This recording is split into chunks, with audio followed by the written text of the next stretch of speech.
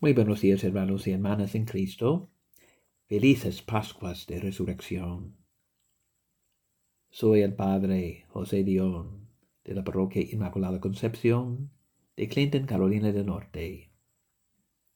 Hoy, el domingo 17 de abril, Domingo de Resurrección, leemos, como siempre, el Evangelio según San Juan, del hallazgo de la tumba vacía por María Magdalena y la investigación de la misma por el apóstol Pedro y el discípulo amado. Pedro entró primero como príncipe de los apóstoles y el discípulo amado después.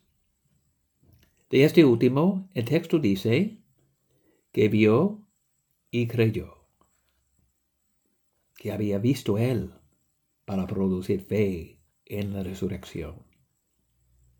¿Acaso no fue lo que llamamos la sábana santa de Turín?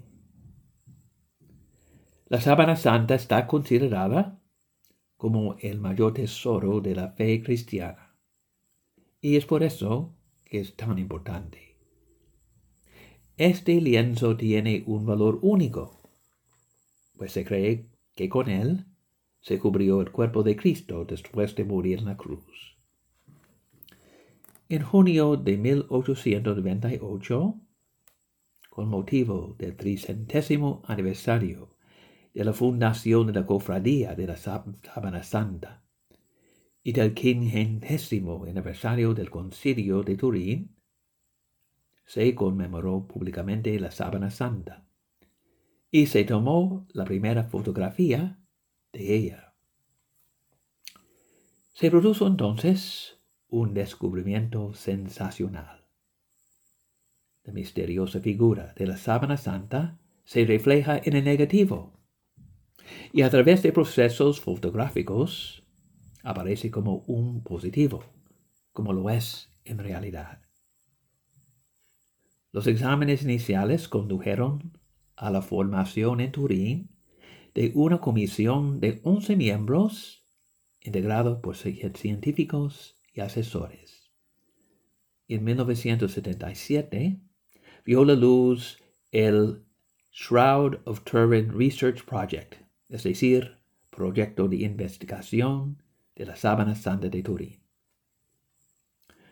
Sus hallazgos, basados en una amplia gama de rigurosas pruebas científicas, fueron hechos públicos en 1981, declarando entonces esta comisión oficialmente.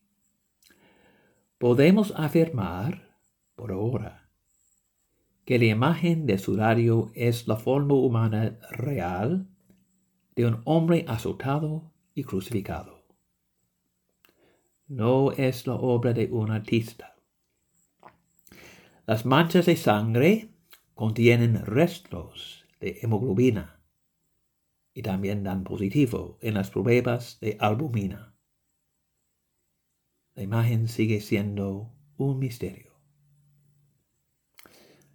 A pesar de todas las pruebas científicas realizadas, no se han obtenido respuestas válidas al interrogante de cómo quedó plasmada la imagen sobre el sudario, salvo que, como podrían afirmar los creyentes, ocurriera un milagro. Se ha comprobado que las imágenes no están pintadas sobre el lienzo, sino integradas en el propio lino del tejido. La doctora Melty Fleury Lemberg, ex conservadora del Museo Textil de la Fundación ABEG en Berna, Suiza, y autoridad mundial en textiles antiguos, dijo en una conferencia reciente que el tejido y el estilo de material provenían de la zona del Mar Muerto y que sólo se podían haber tejido en el período de 40 años antes del nacimiento de Cristo hasta 70 años después. El material, un raro tejido de salga de espiga, de 3-1, de lino hilado a mano, es tan único que, según ella, no hay forma de que pudiera haber sido una falsificación de los siglos XIII al XV.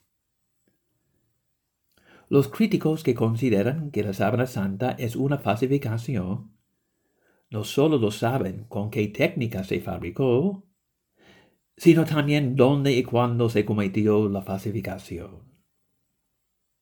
Se sabe que incluso con el uso de la tecnología moderna, sería imposible copiar la sábana santa, y sobre todo en la Edad Media. Muchos de los secretos de la sábana santa solo se vieron en el último cuarto del siglo pasado. Uno puede preguntarse si no era para nuestro tiempo.